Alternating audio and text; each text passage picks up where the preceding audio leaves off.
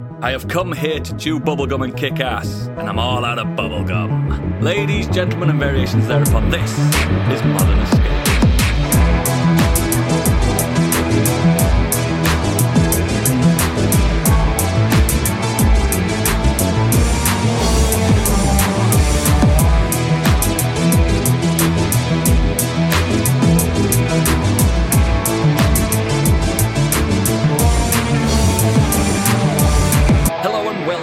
To Modern Escapism. My name is Oodles, cult classic podcast host with tens of fans champing at the bit to meet me. Joining me today, like Sega's columns to my Tetris, it's Stig. Everyone relax. I'm here. Stig's here. That's a cult classic quote. It is. They're worms, Michael. They're worms. It's Gadget. Oh, the worms. The worms. We can't stop here. This is Backcountry. It's Candy. Hello. And straight out of the films such as Dr. Butlove or How I Learned to Stop Clenching and Love the Plug, Ace Ventura, Crack Detective, Schindler's Fist, and Meet Joe's Black Cock, it's Biggie. You've got to be fucking kidding me. And as a special treat, we have another special guest this week, courtesy of the cult leader and cult film aficionado from the cult following podcast, Cult Connections. It's Ian Graham.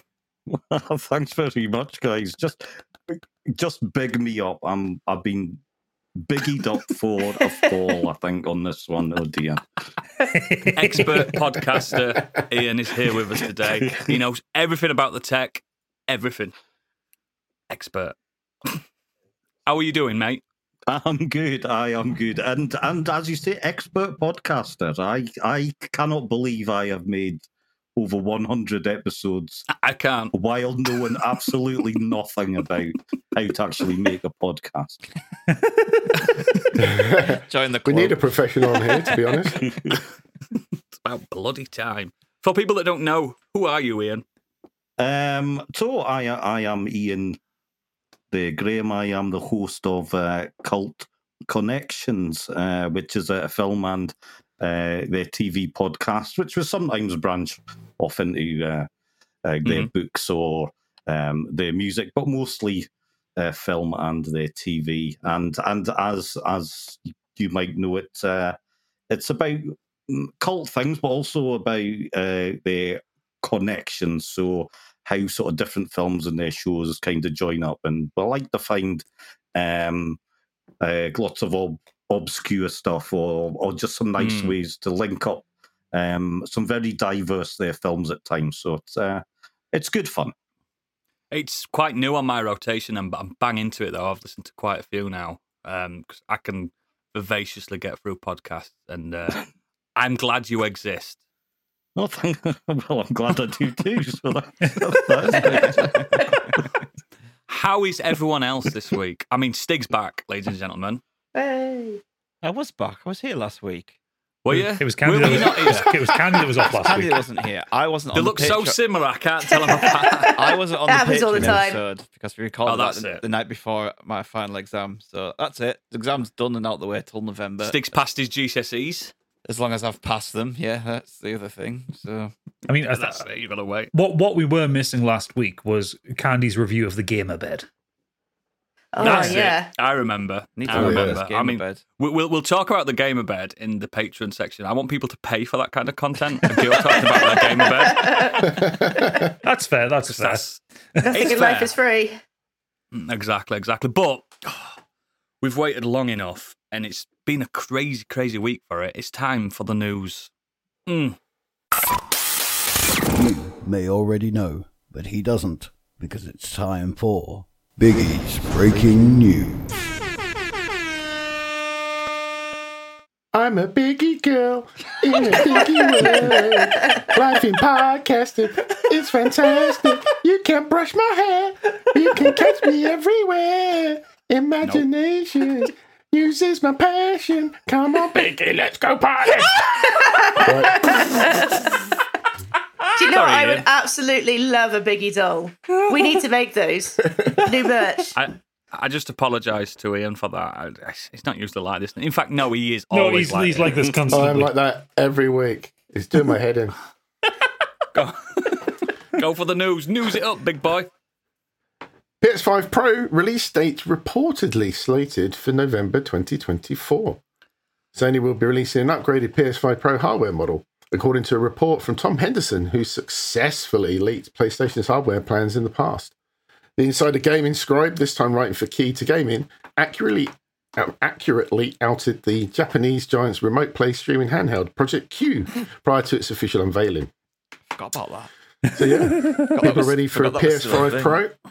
The shocking news that a console's going to upgrade and bring another one out a good couple of years after the first one came out. What a shock. I'm stunned at this news. I wonder if they can make it look any worse than the current. Don't tempt them. I've seen some horrendous looking renders of like what people think it might look like. Oh, I mean, but that's happened. Can't be any worse than that Spider-Man one. Days. Yeah, true. Yeah. Yeah, it's happened forever, mate. I was reading some of the stuff on this, and apparently, like the big thing is it's going to be like consistently aiming for 60 frames at 4K, which is fair enough. But then also targeting 8K. I'm like, who the fuck has an 8K telly? Right. I bet some of us listeners do. I mean, take mine. There'll be definitely one in every room. Next, move on. Not yet. No, I'll get one. Yet. You'll get one. How much is an 8K telly? Oh god, here we go. So I'm just now very. It's called 8K because they're worth $8,000. The cheapest one I can see, Samsung one starting at 1,800 quid. Ooh, how big is that? That's 75 inch, and that's on sale down from 3,500.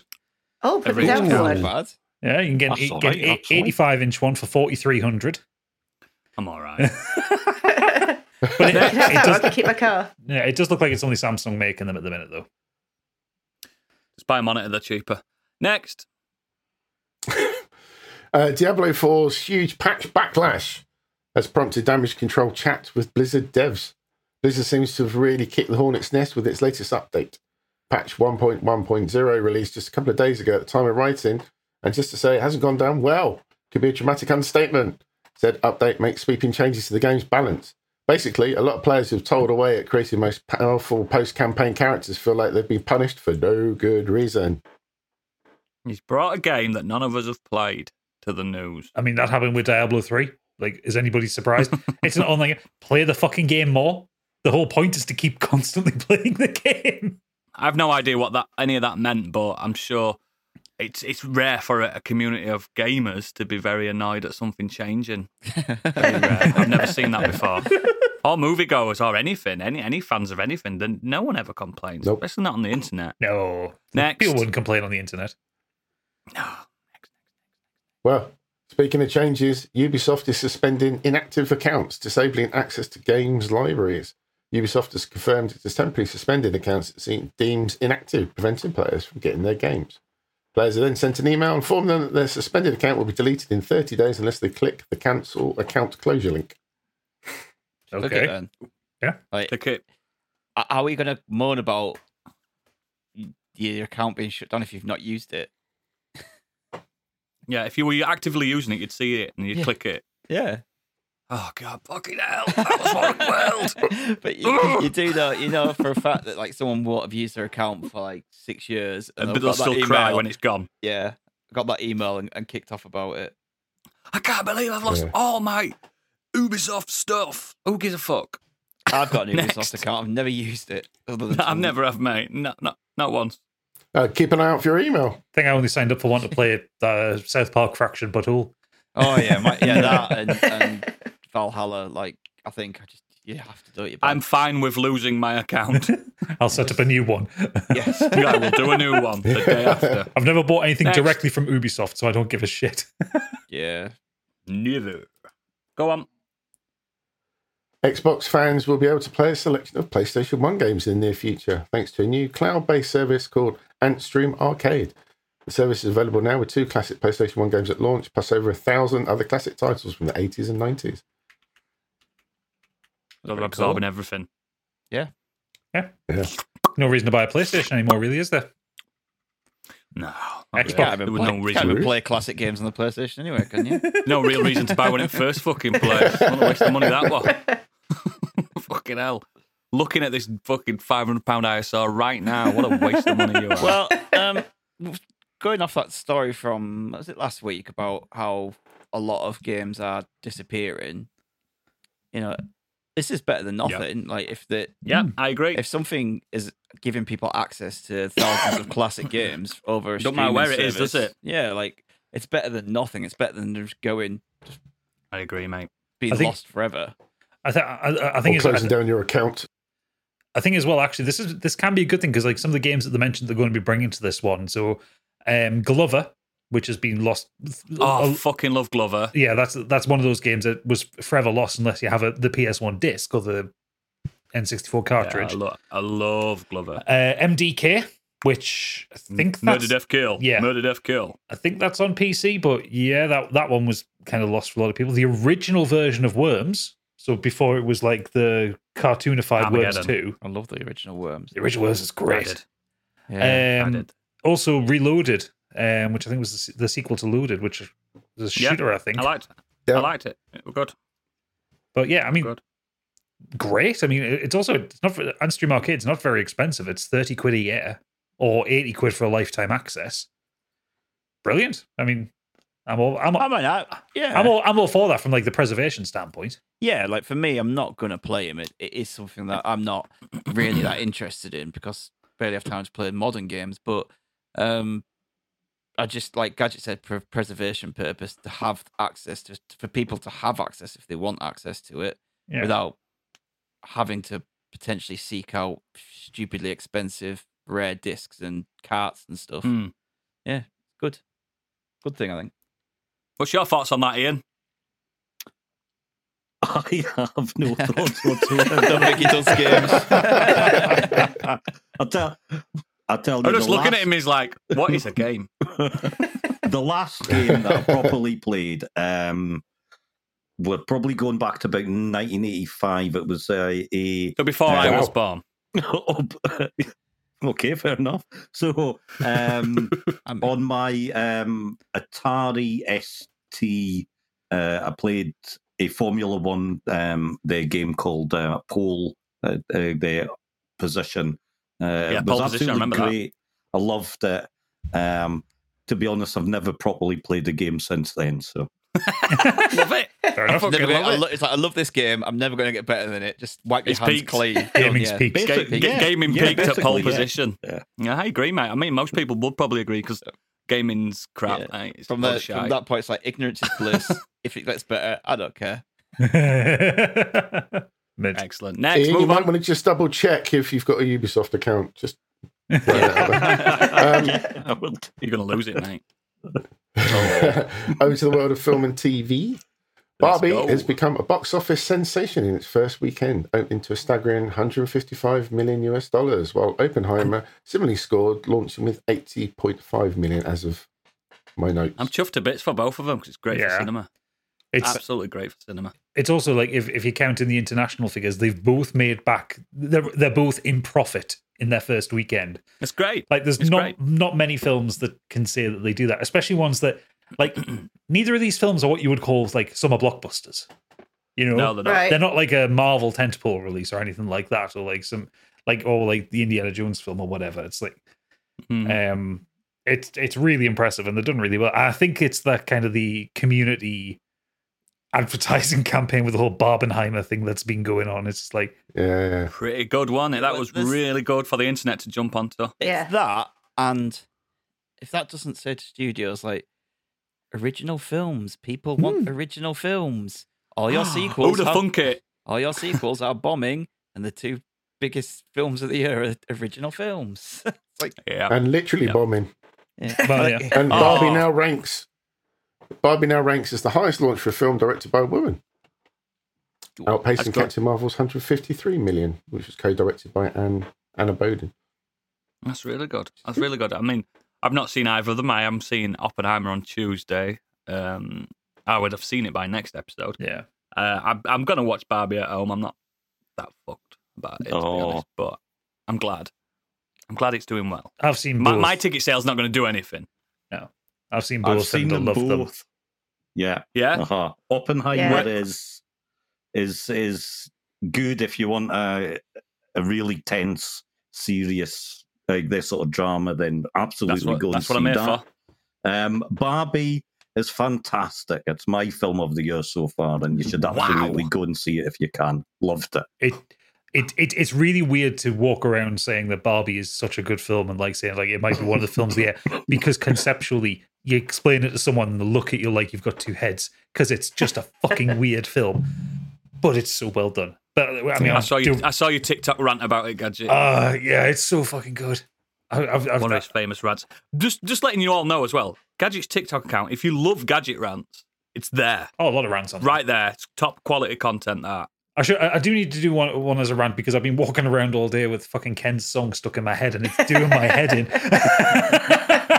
But it's a very good song. He had the best moves. His moves were brilliant. I mean, yeah, Ryan Gosling runs away with that film. He's so good in it. He's always been good.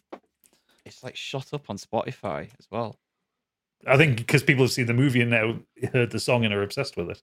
Yeah, I can't remember what it was. It's like broken a record. Do you reckon it's going to overtake Peaches, Peaches, Peaches? It might as the song of the year from films. I'm already seeing it being. Fucking song went ballistic. I'm already seeing it being incorporated into TikTok memes, and that's where popularity lives.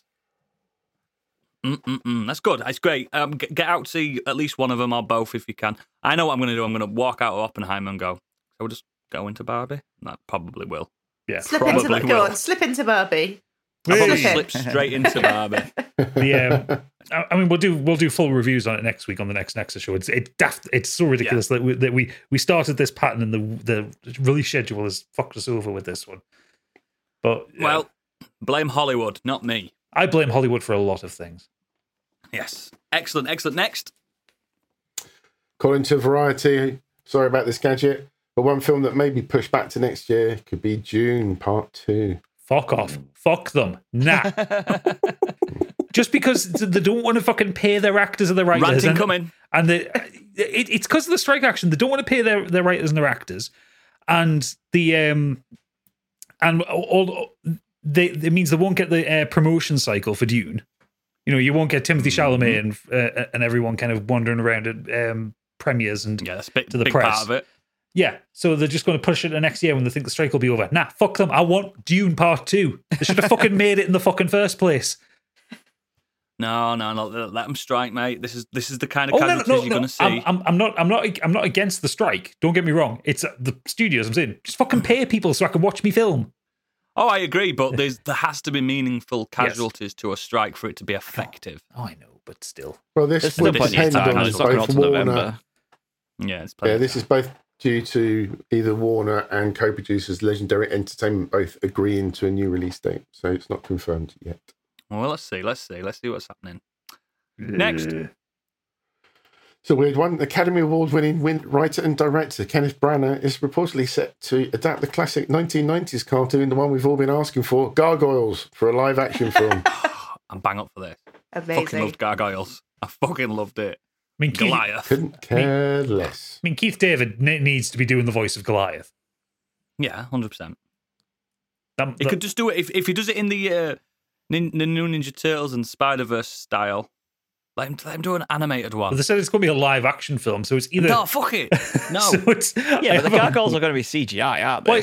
But it's going to fucking look like Michael. It's going to look like Michael Bay's TNMT. No. Did you see also, like, I don't know if I'm jumping on your news, Biggie, but did you see that Ryan Reynolds is doing Bike and Mice from Mars as well? Is he? No way. That was one of my fucking favourites. I used to love Bike and Mice from Mars. That was amazing. So your favourite? I liked Vinny. Throttle. Oh, did you? Yeah. I was always so annoyed that they split one episode over 5 days on The Big Breakfast. You had to yeah. watch it 5 Yes, minutes at a time. I was watching The Big Breakfast for Denise Van Outen, not for Biker Mice. I can tell you that much. Talented and beautiful. Jonathan Frakes was a voice in Gargoyles as well. Was he? Yeah.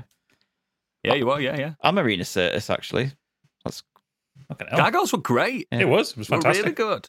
I haven't seen it in years. It came after like the Batman animated series, and they wanted like darker cartoons, didn't they? Well, it's the same production company because it's got a lot of the same art style to it. I know it was a It's Disney show, but it. Yeah, I think so. But it were really good. It probably doesn't hold up at all nowadays. I remember they had that dog one, that dog gargoyle. So they were all like really sentient, clever beings, and then there was just this dog, like Snarf in Thundercats. Yeah, like, there's always that. There's always one. What like is that. Snarf? Annoying, terrible. Next. My choice for pick last week, Andor, but this season 2 is now halted filming with only weeks left due to the studio deciding not to pay actors and writers fairly. Nice. Oh, This is going to be Causing multiple strikes. the news every week. Yep. It's going to be one of these every week. Yeah, I'm telling you, I know it sounds awful, guys, but there has to be meaningful casualties. It's fine. agreed. That's how it works. That's how it works. Give me a chance It's a to shame, catch though. up on loads of other stuff. Yeah, exactly. Next. Speaking of which, Invincible season 2. Yay! Been waiting That's a great long news. time for this. Yeah. New episodes are dropping November the 3rd on Prime. Yeah, bang up for more Invincible. It ended on not so much a cliffhanger, but I wanted more. That's how you do superhero cartoons for people that grew up with superhero cartoons. It's not for kids. But also, It's really good. Speaking of which, an animated Watchmen movie is releasing next year as well, which I had no idea was coming. Bang up for that. Yep. Have you seen the Mortal Kombat news with Omni-Man? Yeah, J.K. Simmons done the voice work for it. It's so good. So J.K. Simmons starring in Mortal Kombat. That's fucking mental. I mean, it's mental. I mean, I guess it makes sense with how bloody Omni-Man tends to leave people. Yeah. Yeah, and Homelander. There's Homelander, Peacemaker, and Yeah. an Omni-Man. Omni-Man. Gonna be good. Next. Season 5 of The Dragon Prince, The Mystery of Aravos, is coming early. And Yeah, actually, put this it's in. available right now. I don't know what that is. I don't know what that is. No idea. It's a show. I saw it at Comic Con, right? It's a show I watched on Netflix, and I really enjoy it. It's a little kids animated cartoon. Like, it's not like serious or anything. It's not like Attack on Titan, Alright. bloody and something, but it's really enjoyable.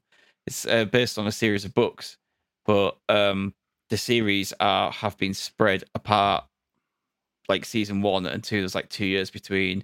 Then there was like another 2 years between, and then the last 2 series we just had season 4 this last year, and then they've just dumped season 5 out straight away rather than waiting. Fair enough. Can I'm he? pretty happy with that. I'm happy for you, mate. I'm dead happy. It's really for you. good. It's really good. It's kind of what Netflix did with Disenchantment. Like the first season came out, then there was like nearly 2 years to the second season, and like it just seems to be longer and longer between the seasons on that one. All I did when I watched Disenchantment, all I wanted was more Futurama. That's all it made me feel. Yeah, true. I like I Disenchantment. want more Futurama. That's what I wanted. I like Here we go, Disenchantment up to the last tomorrow. season. Tomorrow it will be here. Yes. New Yeah, Futurama. after 10 years. Yes, Yes, it fucking will, and I can't wait. I How don't long watch it in has it this been? country. 10 years. Yeah, it has. 10 years, man. 10 hello? years. The void of comedy cartoons. Since That's how the- long it's been. Since the special movies. Yeah. Well, because you had the special movies and you had 2 seasons after that, and then it's been 10 years since then, apparently. Oh, I can't fucking wait. You know? Oh, God. I wonder if they're just going to carry on as if no time's gone, or are they going to actually do it 10 years later? Oh, it's good, and it's going to be on Disney Plus. Brilliant. So I don't Disney have, Plus, yeah. well, because I've only seen the US adverts. So it's at Hulu. It's like, well, where the fuck do I watch it? A lot of stuff that comes on Hulu comes to Disney Plus. Oh, I'm watching that tomorrow. I can't wait, mate. I can't fucking wait. Anyway, next. Trouble movie Borderlands is actually releasing 9th of August next year.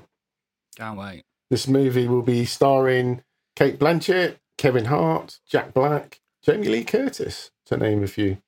It's going to be absolute dog shit. It Is it really bad? is. It's bad. It's in development hell, clearly. Yeah, and the... Mm. It was supposed to be out last year, wasn't it? Yeah. So that... Yeah, because Craig Mazin from who did Last of Us. Yep. So that doesn't bode well. And he Well, knows he he said- come I back to did the see region. the Do the reports games about- do the games warrant a fucking film? No. Yes, but it would have been better as animation, I think. Yeah, I agree. The plot. I mean, Like the plot, arcade. the plot lines in the games aren't anything to write home about. It's more about the gameplay side of it. Well, you you don't know? have to follow the plot lines, just use the characters, don't you? Well, no, but that's what I'm saying. Like the games aren't known for having a good story, is what I mean. Watch us should all have a be lot of wrong. It'll be humour. a masterpiece. Hey, if it's a masterpiece, great. But the fact that Craig Yeah. Mazin wants his name off it, that doesn't bode well. And I Also- like him. Also, Kevin Hart playing Roland, that doesn't sit right for me. He's just going to Kevin Hart. Who's it up. Roland? What, for starters, a tall character. Kevin Hart is not that. No. Although Craig Certainly he's Mazin not did that. refer to the report about his name changing. He said, I did see the report about the pseudonym, which is false. He told Variety, I did not use a pseudonym. If the name in question is indeed a pseudonym, I can't even say it. A pseudonym. Pseudonym. All I can say is it's Pseudonym. not mine. Oh, so he had nothing to do with it then. Who knows Weird. at this point? Weird. Who gives a fuck? It's Borderlands. It's crap. Next. Someone you may have heard of, George R.R. Martin, says he's working on The Winds of Winter almost No, every he's day. not. And he's making No, he's not. steady No, he's progress. not.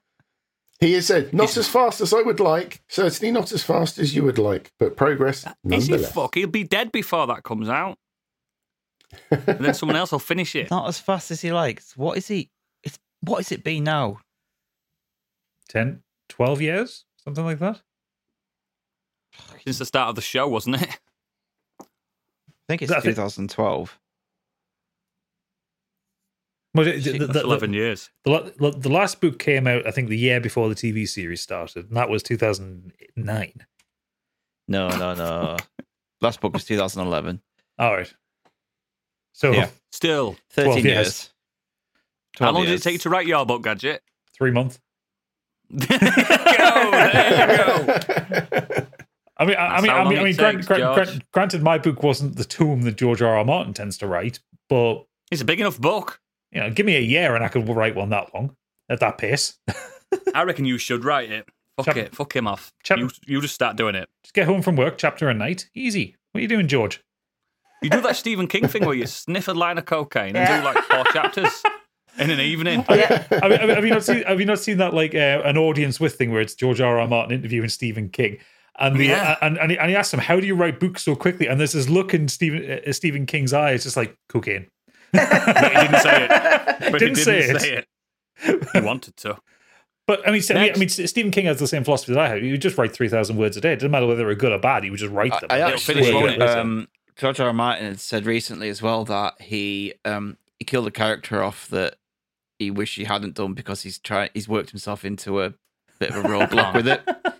So it was like a character earlier on, and he's kind of trying to figure out how to sort it out. It's not Ned Stark, is it? Fuck's sake. No. It's a bit early on that one. I'm like, shit, I've killed him so fucking quick. I mean, spoiler alert, he brought people back from the dead in the books, so it's He not like did. He did. Catelyn Stark, didn't he? Yeah, it's not like- Lady Stoneheart. Yeah. Yeah. Fucking idiot. That'll never come to us. We will never see that book in our lifetimes. It'll get written by someone else. See, this is Later what on. I said already, like to you before. Why I read ones that are already there might be 10 books long, but at least finished. At least I know I'm going to get an ending. I'm sat I keep saying I'm sat here on 3 massive series of books. with You no put me fucking- onto 2 series that don't have new books coming out. Yeah. Fucking Gentleman an Bastards, enabler. and I've started the King Killer Chronicles. And it's like, and he's going, oh yeah, you're going to have a fucking blue balls at the end of the second King Chronicles book. It's like, oh, cheers, Stig. You fucking got me onto that one. I told you this before you started. He's a It's your dick. fault. I know, He's a dick. I know, but you've been fucking pushing that one like drugs for weeks. Yeah, because Come on, book nerds, shut up. Let's move on. Yeah, but you've Because you realised can't that- read. But you've read. realised already how good it is. So Move on. Next. Twitter owner Elon Musk says he wants to get rid of the Twitter bird logo and replace it with an X. he was I love this next bit. up late one night having a shit, just tweeting stuff funny. That's what he was doing. Who cares? What a dick. And they It refer just- to him as, however, Mr. Musk, which sounds like a deodorant, also has a history of making statements that fail to happen or are not serious. Has he got full control over Twitter, or is there a board? No, he owns it outright, and it's taken it private, so there's no shareholders anymore. So he could literally just have an X then. That make no sense. It makes no sense. It's Twitter. Tweeting bird. So Because he wants thinks he that could change X it is to cool. cock Do you and balls if remember he like wanted in the 2000s where everything had an X? They'd take an X and put it where an S should be. Didn't he name his kid a mathematical equation as well? Yeah. Yeah, like he thinks that X is cool. He still thinks that He's got a very 2001 ethos, hasn't he? Yeah. I'm so glad X gonna give it to you at the end of this. But he wants to turn Twitter into like a super app where it has everything in there. So a little bit like Facebook tried to do and then did poorly and then everything got worse. Or it's like it's not. He wants to make it like a one-stop shop for everything that your entire online existence is on X. I've got a better idea for a social media platform. Do you know why you've got like Just Eat and Food Hub and stuff? Yeah. Turn that into a social media as well. You can all talk about your takeaways. No, I don't want to talk to random people about their shitty takeaway food. Yeah, you do. What about when What when the racists get on there and start like abusing Just like 8. Oh God, yeah. The racists aren't allowed on. They say that on Twitter and Facebook. They still fucking get on there. Yeah, but the racist runs the fucking platform. Hey! Allegedly. Yeah, allegedly. No, he is a racist. He's the son of a South confirmed. African emerald miner. Yeah. Next. Over to the weird world web. Are you ready for this? Whew. No. A Ukrainian refugee who ran off with a love rat Brit dad and allegedly bit a cop has arrived at court after a judge issued a warrant for her arrest. That's a sentence. Sophia Carcadian, 23, showed up 24 hours after failing to appear at Bradford Crown Court charged with assaulting the officer. With her blonde hair tied up, she wore black leather trousers, black jacket, white shirt and white trainers. As she entered the court while talking on the phone, she gave a press photographer the finger and then she lit a cigarette before entering the court building. Yes. I love her already. Cool, I like her. The full story of this woman is insane. I've got it here. Yeah. You go through it then. Go on. How long is it? It followed It's fun. It followed an alleged incident when police were called to ex-Tony Garnett's home while Sophia collected her belongings. The Ukrainian refugee hit the headlines last year after getting together with this love rat. The love rat dad, who left his partner for a Ukrainian refugee, has been arrested over an abuse-hurling domestic. Tony Garnett was escorted out of his house in cuffs and spent the night in a West Yorkshire cell after neighbours heard screaming. The 30-year-old says that Sophia got into a verbal fight about him. How dare he put his daughters first before 8 police officers stormed into the Bradford home. The pair got together just 10 days after he and his partner of 10 years, Lorna, welcomed the refugee into the home they shared with their 2 children. So She was left heartbroken. Yeah. So they took a refugee in. She basically got him to leave his family. And then actually she'd fucked off with some of his money, which meant he had to go crawling back to his missus. And then he fucked her off again to go back with the Ukrainian. It was just I might get one of them Ukrainian the refugees. story's been going on like every few months, like several months. There's a new story about this woman and this man and what's happened. Is she fit? Not really. No. Waste of time. Bloody hell. Well, Lorna previously told The Sun on Sunday Sophia would wear low-cut tops and makeup to impress Tony. The strumpet. The great tabloid newspaper, The Sun. Interesting. No, even worse, The Sun on Sunday, which is all the news of the world, people. Oh, is it? Yeah. Oh no, even worse. Oh, I still can't believe people buy newspapers. Anyway, is that the news? That's it, mate.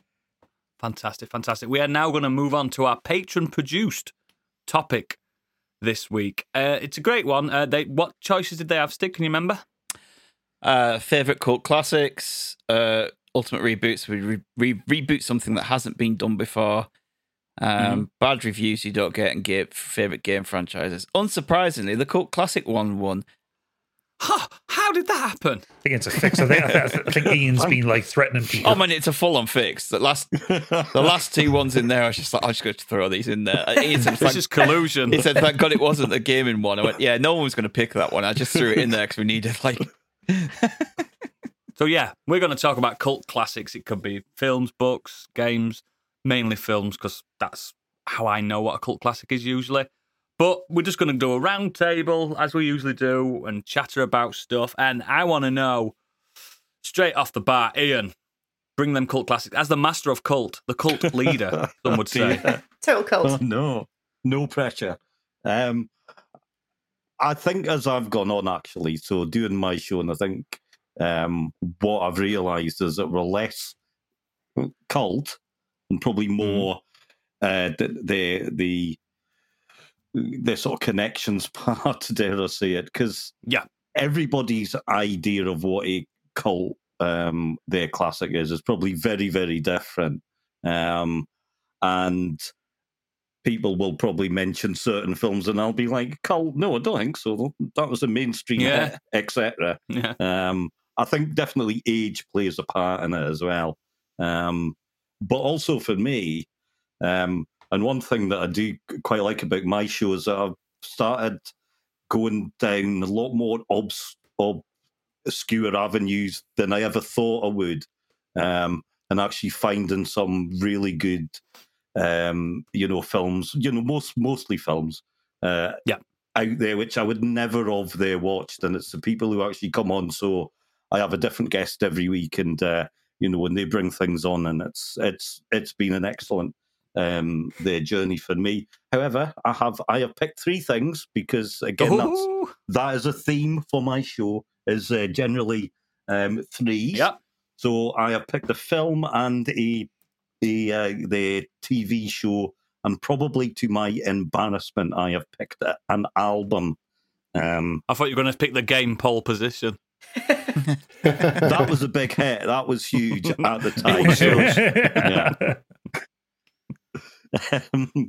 So film-wise, actually, I've gone for one of my favourite Italian their directors, but it is definitely a cult, their classic. So it's 1967's comic book film, actually. So it's Danger, the Diabolic, which was directed by Mario Bava, and it's a really weird sort of action, their crime sort of film. It's very 60s. It's very swinging 60s. Oh, and I've just IMDb'd it. I know this film. It's a great film. It really is. So yes. Oh fuck! Is it Italian then? Yeah. It is. It is an Italian film. Yeah. Uh-huh. Oh wow! John Philip Law. Yeah. I know this film. Yep. So they're kinky. Their leather outfits. They're a groovy score. Their Ennio Morricone does the score. It's a bit Bond-like in sort of places, but it's more Austin Powers like as well. It's a great film, and I love it, and I think everyone should actually watch it because it's got everything you want. Oh, I'm looking at the DVD, the back of the DVD, the special feature. You probably won't see it, but he's laid on a bed with a broad. There it is. Add that to my watch list. Yeah, I love this. This looks great, doesn't it? Cover art here. Yeah, he's got the cover art is. So he's there holding. It's him, and he's holding a blonde woman. He's got a gun through her hair. He's got his finger on a tit, and he's got his hand over her breast, and underneath his hand and over her breast, is loads of money. Like on this one on Letterboxd. It looks brilliant. Is that a flamethrower? Sounds like my Friday night. That gun he's shooting there. Yeah, he's got a little MP5 thing. It's fantastic. What's that thing? What's that thing he's shooting? What's his little gun in it? Like little not at the machine bottom, gun, like a flamethrower or something at the bottom. Oh yeah, he's got a flamethrower. All right, Awesome. Gunge gun. Gunge gun. It looks great. just shooting the fascists. Just the cover art alone. It looks incredible, mate. It looks incredible. When did you first watch this? Oh gosh, I think when I got the DVD, back in the 90s maybe, for my first watch, and they covered it for the show as well. So they did a Mario Bava episode, and it's he's a brilliant filmmaker, and but I just it's a fantastic film. It's a comic book. It's groovy 60s. It's it's got it all. It's just I do like the byline on the poster. It sounds like Biggie's life. Meet Diabolic, slick, suave, gentle, brutal, wild, out for all he can take, caress, or get away with. I think I need to sue them, actually. Back when men were men. Getting away with shit. And what's interesting, I think from a cult the perspective, so the Danger Diabolic in the Italy, that's a big thing. So Yeah. the comic strip, and it's gone on there for ages. There have been some more recent films and all kinds of other stuff, but obviously over here it's not really that well known. So I like that aspect of it, that different parts of the world have these great things and we don't really know about them. Excellent. What's your other one? So for my TV show, I've actually gone for something that was a big hit at the time, or was certainly well watched, but it's quite old. So forgotten to time. Yeah, in a way. So I've gone for 1976's Survivors, which is a post-apocalyptic drama made by the BBC. So 1970s BBC. So it's quite their sort of middle their class, but it's about a man-made Chinese virus that that escapes from the lab, spreads worldwide, and kills 99.8% of the population. So, and it's all about their survivors. It looks very Doctor Who on the poster. Did in the show do like loads of podcasts spring up from it? Yeah, loads. But it's if you get past its mid-70s sort of BBC, their sort of middle classness, it's actually, there's some really powerful their drama in it, and it's a great show. It's bleak, but it shows how its rating's fantastic. 8 out of 10 on IMDb. Mm-hmm. Yeah, massive. Because it's great. Yeah, it's great stuff. Yeah, it really is. But I think as well, so as it gets its this sort of culthood, it's because at the time you would watch it and then you would never see it again. You would never get a chance to see it ever again. And then I think UK Gold showed it in like the early 90s. And then obviously video and things like that. But, it's a show that you're going to, look at and sort of pick up and think, oh, I might quite fancy this. But so not huge, but it has a fan base. But it's a brilliant show. I love it. Bang into that. I'm writing loads on this list here. That's all I've done this for, so I can get all these. When there's no films coming out, I can watch all these. So, Ian, very quickly, do you think it's a bit weird that no one's sort of spoken about this TV show, considering we've just had a pandemic that sounds very similar? I'm surprised no one spoke about it before. I think it's forgotten though, isn't it? It is yeah, in a way it is, or amongst hardcore fans. There was a remake. There was a modern version, but I've just seen that on IMDb. Yeah, but it was crap, and no one really watched it. And they typical. So they didn't make more than one their season. Their original Survivors ran for 3 seasons, and all 3 seasons are quite. They're sort of different in their own way. So, like the story really, like, they sort of develops as it goes on, and it's well worth it. I've seen the DVD on Zavvi for £1.99. It's 3 seasons. Get it, tell you. I'm gonna tell you, get it. You will love it. You will love it. Cool. And your last one? Oh dear. Well, I'm going to really show myself up here, and any sort of kudos that are built up with these first 2, I'm going to absolutely lose them with this one. So I've gone for an album. It's my album of the week. I've been playing it non-stop all week. Country rock. I don't know. That sounds dreadful, doesn't it? That sounds like an awful genre of their music. Yeah. 1973. So we'd go again. We're going back into the mists of their time.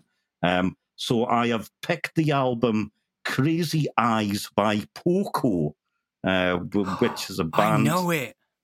Oh, excellent. Good. I know this. I know this. So, yeah.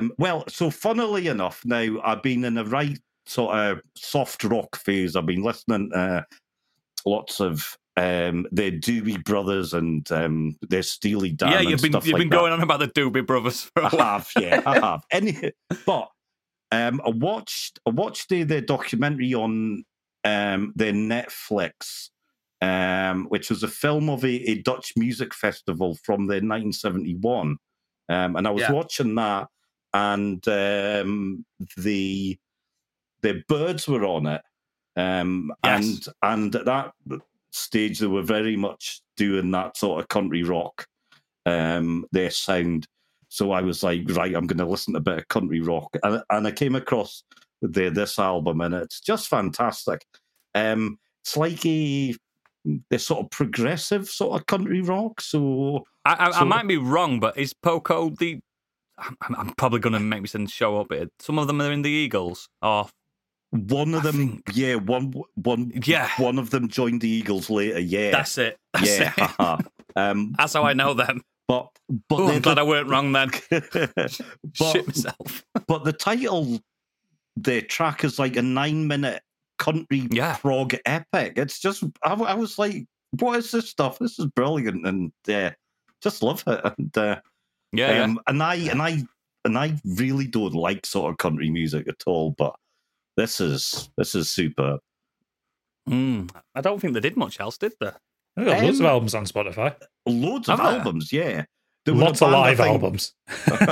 Well, I think they were a band that actually had a big live sort of following, but album sales never really, came from that. So, but this is a cracking album. I love it. So. And they were going up to 2006. Yeah. Wow. Yeah. Get that listened to. Well, great recommendations there, Ian. Let's move on to Mrs. Stuffy Nose Candy. I've got fucking loads. I'm like the queen of shite cult films. And stuffy noses. And stuffy noses. So I've had to kind of like narrow it down a bit. I said I can't wait to strap on in. So obviously all Kevin Smith films, particularly the original Clerks, Dogma, and Tusk. I fucking love Tusk. It's not a cult film. It's just shit. Yeah, but no, it's got objectively, it is shit. But you've got the hardcore. Kevin Smith has a rabid fan base of stoners. Exactly. Objectively, something like Zack Snyder's Justice League is shit. But and he also, I mean, that could also be called a cult film. It's not objectively. It is. Not to me, it's not. So that goes without saying. Early Tim Burton's films, 80s and 90s, Edward Scissorhands, Ed Wood, Big Fish even. Big Fish is good. You think Big Fish is good? Yeah. I enjoyed it. Big Fish is not good. Ewan McGregor's Big Fish. Yeah, Tim Burton's It's Big not Fish. good. I feel like we should just let it go for it, because otherwise we're going to interrupt him just going, that's not good. That's not good. That's not good. Carry on. I've only got a certain amount of breath in my body today as well. So I can't even argue. Obviously, my boy Sandler with the kind eyes, Little Nicky, The Wedding Singer, Happy Gilmore, the Tenacious D movie. I know shit. And their HBO series from the 90s. I talked about it a couple of weeks ago, actually. Repo the Genetic Opera. That is good though. Yeah, the musical, but that's got like a hardcore sort of cult following. Yeah. And if anyone hasn't seen it, I suggest it does have its moments of cringe. Like Paris Hilton is pretty much, but it's got Ogre in it from Skinny Puppy. It's got a couple of like famous horror actors. And it's got some absolute bangers as well in the soundtrack. Rocky Horror as well. Moving on to more musicals. Rocky Horror, especially the first half. Akira. Akira is my top anime of all time. I absolutely fucking adore it. And especially like for the time it came out as well, early 80s, I think it was. Like just having It was the first Western breakout hit. Yeah. But it wasn't a hit like mainstream. It was people in the know, which kept its cult status all the way through. Absolutely. It's not like you just go to the cinema on a Saturday evening and watch Akira. Come on, Mum. We're going to see Akira. Oh, yes, dude. That sounds lovely, yeah. Event Horizon, as well, is another one of Okay. mine. Yeah. Explain yourself. No, that's definitely a cult film. It's The amount of 100% a the cult amount of film. people who don't know Event Horizon. Was it released after Jurassic Park as well? Yeah. So the hero of Jurassic Park suddenly becomes the eye gouging villain in space. Hellraiser in space. Do you see? And obviously me and So Sandy will bad. have a history. Oh yeah, you do. Yeah. Yeah, Ex-lover. we got beef. Mhm. Early 2000s Japanese horror films. Ju-on, The Grudge, Dark Water, The Audition, The Ring. Yeah. I spent probably a year of just watching films in my bed, middle of the night, fucking shiting myself. I think The Grudge is Yeah. the only film I've had to turn off the TV because it scared me so much. Ringo scared me big style, like too much. I was like, this is fucking. I'm watching a creature come out of the telly on a telly Yeah. on my own. Yeah. And I don't get what anyone said. The remakes nowhere near as fucking Do you know, scary I as the original. No. I still did enjoy the American I agree. remake. I thought it was Not good. bad. It just I wasn't any good. enjoyed it. It's just not as good because the Japanese got that suspense better and the scare better and the Yeah. music were better and I think as well, there's a kind of, I mean, we're not brought up with Japanese horror lore and stuff like that. The types of ghosts we're not familiar with, so we've got no kind of defenses against it. You know, we know of our own poltergeists and stuff, but when it comes to something that's just so different, it genuinely. what they did as well, especially then, the Japanese horror scene. They did cuts that Hollywood wouldn't dare do. They're like really fast, sharp cuts. Yeah. Not the cinematography we're used to. It's like, fucking hell, relax. I'm shitting myself here. That's Calm it. down. They do all have a sort of independent feel about them, don't they? They're just like Yeah. really gritty. I love them. Actually, I need to revisit those. Idiocracy as well. Idiocracy, which is fast becoming our daily life Weird. now. It is becoming a reality. It is ridiculous. It really is. It really I is. just imagine like leaving Tesco's and some cashier saying, "Thanks, I love you. Thanks for shopping at Tesco, love you." I say it every day. We're gonna be watering our crops with Prime soon. Oh God, yeah. Cheaper than water. A cult film doesn't have to be a good film. The Room. No. I enjoyed The Room. Oh, hi, Mark. That is definitely cult. Oh, to big fuck. time! They have like TV, cinema screenings and everything, and Every year, don't they? Yeah. people love Love it. They all throw like American footballs at the screen and stuff. Oh, God, he's throwing that football to his mate. It's spoons. What the in hell it. is They that? all like throw spoons as well, don't they? Yeah, I don't know, but that scene when he's throwing his football to his mate, Mark, that is not how a human throws a ball. I'm not whole sure that thing he is not how human. humans talk. It's just, Yeah. Oh, hi, Mark. He is a strange I did beast, not that hit man. her. I did not. Oh, hi, Mark. I Which did is no one not. knows anything about him either. Like even now, like he'll show up. It's like a and- Polish bloke, isn't he, or something, and Yeah, he I think pretends he's he's- French. Well, he doesn't even admit to being Polish, but he's got all this money and no one knows where it's come from. So, yeah, Human trafficking. probably.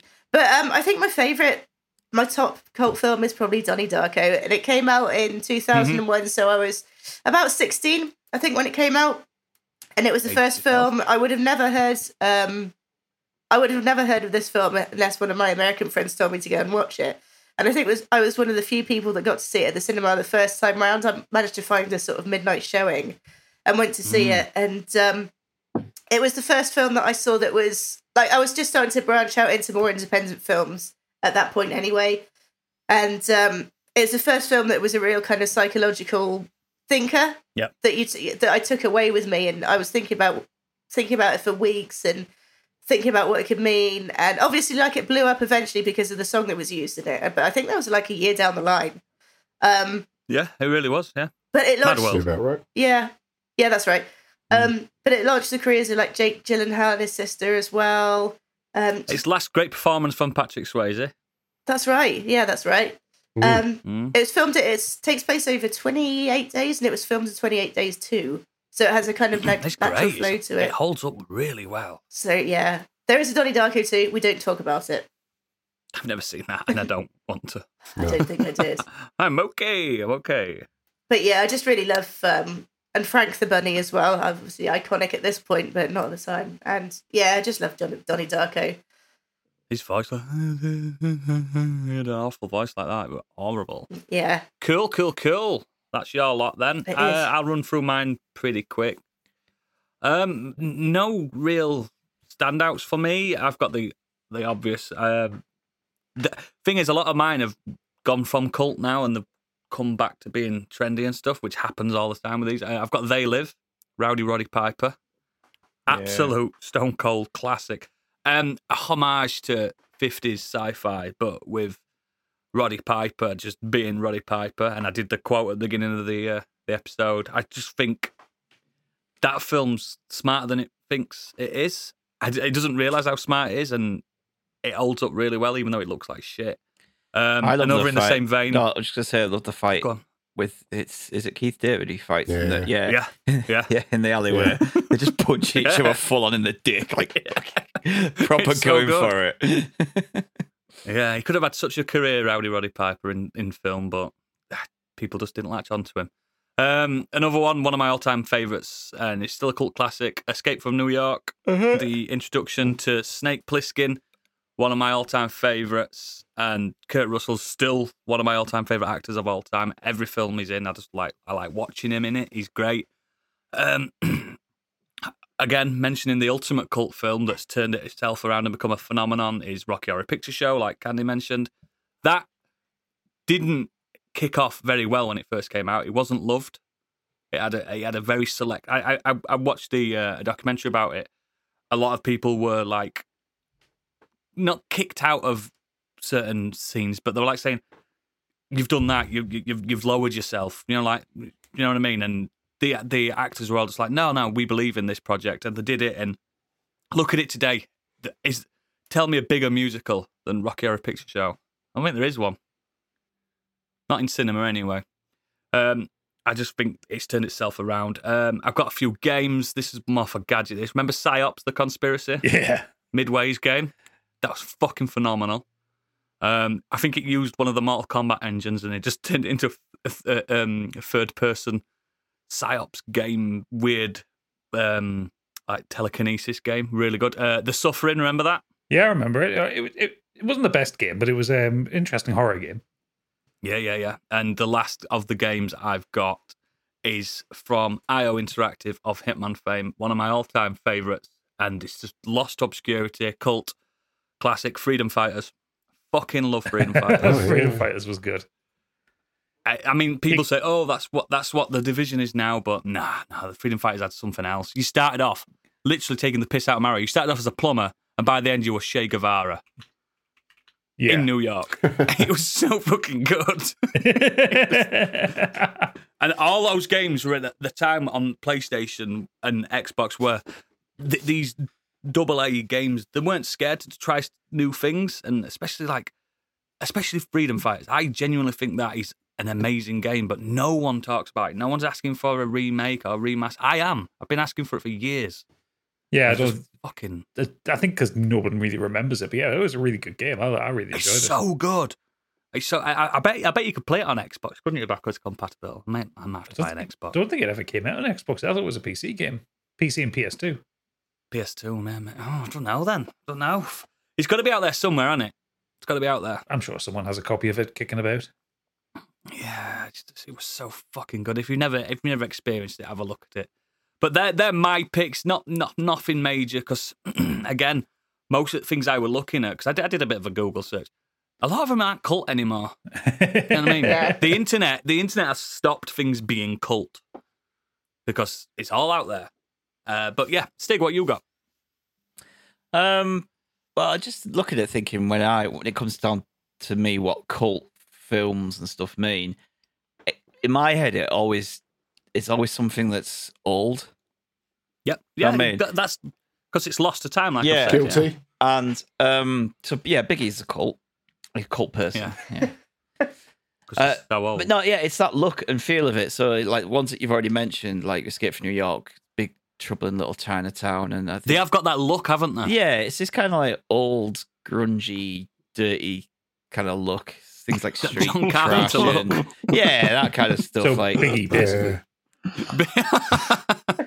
John Carpenter's no. Biggie. I'd say like the closest. I'm going to show my age here, guys, because Escape from the in New York. I think I was 8 when it came out. That film's contemporary for me. That's not an old film. Hey, think about this. Escape from LA was in the 90s. Oh, the Warriors. I fucking love the Warriors. Yeah. There is a really good 4K Blu-ray edition of that, and it looks insane. It looks genuinely brand new. Need to rewatch that soon. Remember when I told you about that Total Recall upscaled one that they did recently? Yeah. Fuck, they've done it with the Warriors. It looks insane. It looks like it was filmed yesterday. It's like, to me, like the closest one recently that was newer, probably Dread. And that was like Dread's pretty, yeah. That was over 10 years ago. Like, but for me, it's when someone, if someone's just said to you cult films, like the first things that come to my head are horrors, 70s and 80s horrors. Instantly, it's the first thing that comes to my head. So for me, it's like the Evil Dead trilogy, like the original three there, Romero's Living Dead trilogy. Oh yeah. Because the amount of people who know of that. But I've never watched them. Never actually seen them. Mm-hmm. I love like how they're all different, themed, aren't they, as well? Yeah, they're all themed. Like, you know, one is about racism, one is about kind of capitalism, and consumerism, and so. But like each one of those films, like that first three trilogy, are all by him, good. But they're all completely different. I still think Dawn of the Dead's best one is the best one. I think Day of the Dead's the best one. Do you? Yeah. That's what's good about it. With its cult classics, you can all have your own favourites and stuff. Oh, yeah, less said about like the follow-up trilogy, the better. Land of the Dead. With the talking ones and the oh god, that's so bad. But Bunch of the Dead. Yeah, my ultimate cult classic for me, and I've mentioned these before, but I've not really gone in. I don't think I've gone into full detail on them. I've just mentioned how much I love them. Is Demons 1 and 2? Oh, you have mentioned Demons, the Italian before. Ones. I've mentioned Demons before, but so Demons are 1 and 2. They are. I've seen the first one. Yeah, Italian horrors. They're directed by what's his name? Got it. Bava. Yeah. Mario Bava's son who made them, Lamberto Bava, and they we've got a cult connection there, guys. We've just done it. We've done it. They are produced by Dario Argento as well. Yeah. And they are just absolutely batshit insane horror films. First one's brilliant. And they make no sense whatsoever, but they're just so much fun. Now, if you want a connection, so I actually covered Demons 2 alongside Cronenberg's Cronenberg's Shivers and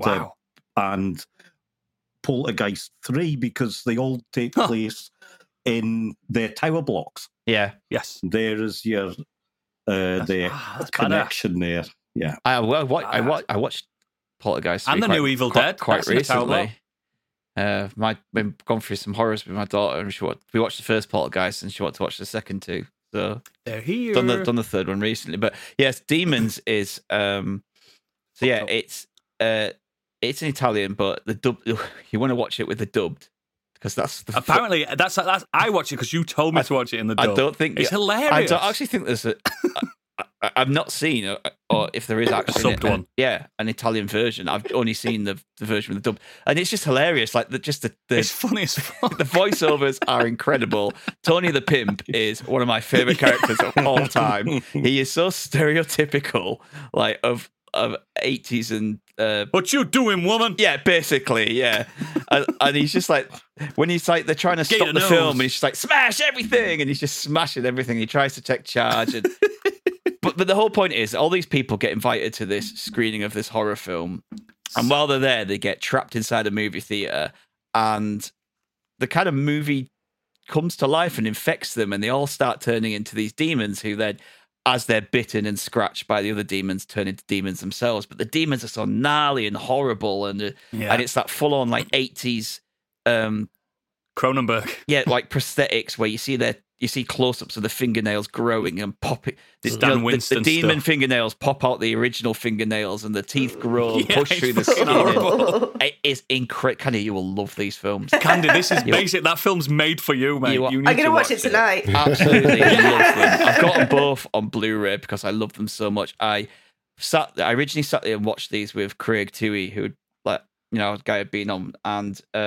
we sat in his apartment, and it's like 1 o'clock in the morning. And he talked to me about these films before. He got back to me, he's like, "We're gonna watch Demons." Have to sit and watch it with a friend and just have such a beaut time watching it because it is so much fun. And yeah, the guy who plays Bobby Rhodes, the guy who plays Tony the pimp, he's in Demons 2.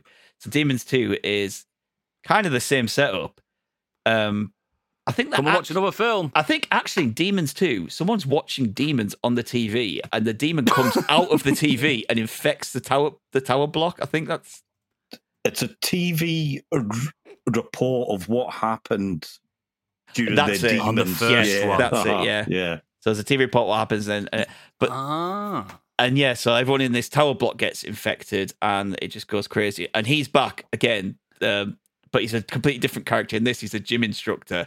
And it's just a scene of all these muscly men, all sweaty with no tops on, just like pumping iron and stuff in this gym. And Candy's in. it is incredible. And they have this big fight and shootout in the parking garage. I'm going to watch 2 today. I'm going to watch it tonight. And there's this little shit of a demon, little kid running around, just like he's like, like just oh man, it's. I'm going to watch 2 tonight and then listen to Ian's podcast about it. Yeah, look how gnarly. If you can see these, look how gnarly the Blu-ray covers Oh, are. they're fucking grotesque. Look at them. They'd make excellent T-shirts. Oh, I'm so in. They are incredible, and I love them so much because they make no sense. The story goes nowhere. You aren't there for the story. You are just there for the demons running amok, killing people. I'm looking at the trailer here now for 2, and it's just guys running around in their tighty whities, all muscled up. Like it's great. Just picking up weights and throwing them at the demons. Love it. Yeah. So Demons 1 and 2 are, they're incredible. Ideal. I almost Brilliant. Sorry, Oh, go on. I almost don't want you two to watch it. I think we should watch it on a pod meetup because it'd be. Oh, let's do it. Watching it together in a group will be so much fun. Cool. Gadget, what you got, man? So I've got a handful of things here. First of all, just going with a couple of TV shows that I think very much early 2000s cult stuff. I mentioned in the Discord, Firefly, which, despite it being a Joss Whedon show, we will just go straight past that. The better. Yeah. Western in space, done really well. Nathan Fillion being charming as all fuck. Gina Torres kicking ass in tight pants. Alan Tudyk being an absolute sweetheart, very cute. Adam Baldwin being the psycho that he is. Yeah, fantastic. Really, I love it. I love the intro music. The Ballad of Serenity by Sonny Rhodes is so good. Yep. I love the ship. The Serenity itself, the design of the ship. Yep. The design of the universe. Yeah, I like fashion. it. Yeah, the fashion, the kind of the lore to it. The fact that, once you get out of the Central Planets, it is like a Western. It's like Frontiers Town everywhere, slightly It's like going into the deserty. Badlands, isn't it? Yeah. But then you get into the towns and it's like Blade Runner-y, high concept sci-fi with flying cars and What shit. are the creatures called? The Reapers or Reavers. Reavers. They're scary. Yeah, they were actually quite terrifying, those creatures. But it wasn't there a problem with the TV series when it was aired that they put the episodes in the wrong order? They did. And people didn't understand the show. They did. They broadcast episodes 2 and 3 first, then the hour and a half long pilot. Fucking idiot. And they also played it at like 11 o'clock on a Friday night or something stupid, so it just never had an audience. Oh no! Constantly moved around when it was. It was never on at the same time. And then they made 14 episodes and they cancelled it after airing 11 of them.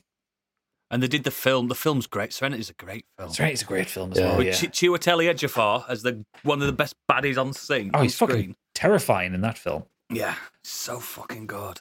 And good I was pick. and as a teenager, I was quite in love with Jewel State as Kaylee. Yeah, Yeah. of course you were. You were allowed to. Gorgeous. Oh yeah, she was beautiful. Next TV show I've got is someone attempting to do another X-Files when they did Fringe. Yeah, Fringe. Which is J.J. Abrams has attempted doing a kind of conspiracy monster of the week kind of thing. Nowhere near as good as X-Files. No, and didn't last anywhere near as long. It was only 5 seasons, which I thought they got to 7, but no, it was only 5 seasons. But it was well done. Anna Torv is great in it, as was Joshua Jackson, which was good for him because he really sucked in Dawson's Creek. It was nice for him to actually have something good. I know him, but I just never watched it. My first exposure to Lance Reddick as well. First thing I seen him in. Oh, yeah. As the government man.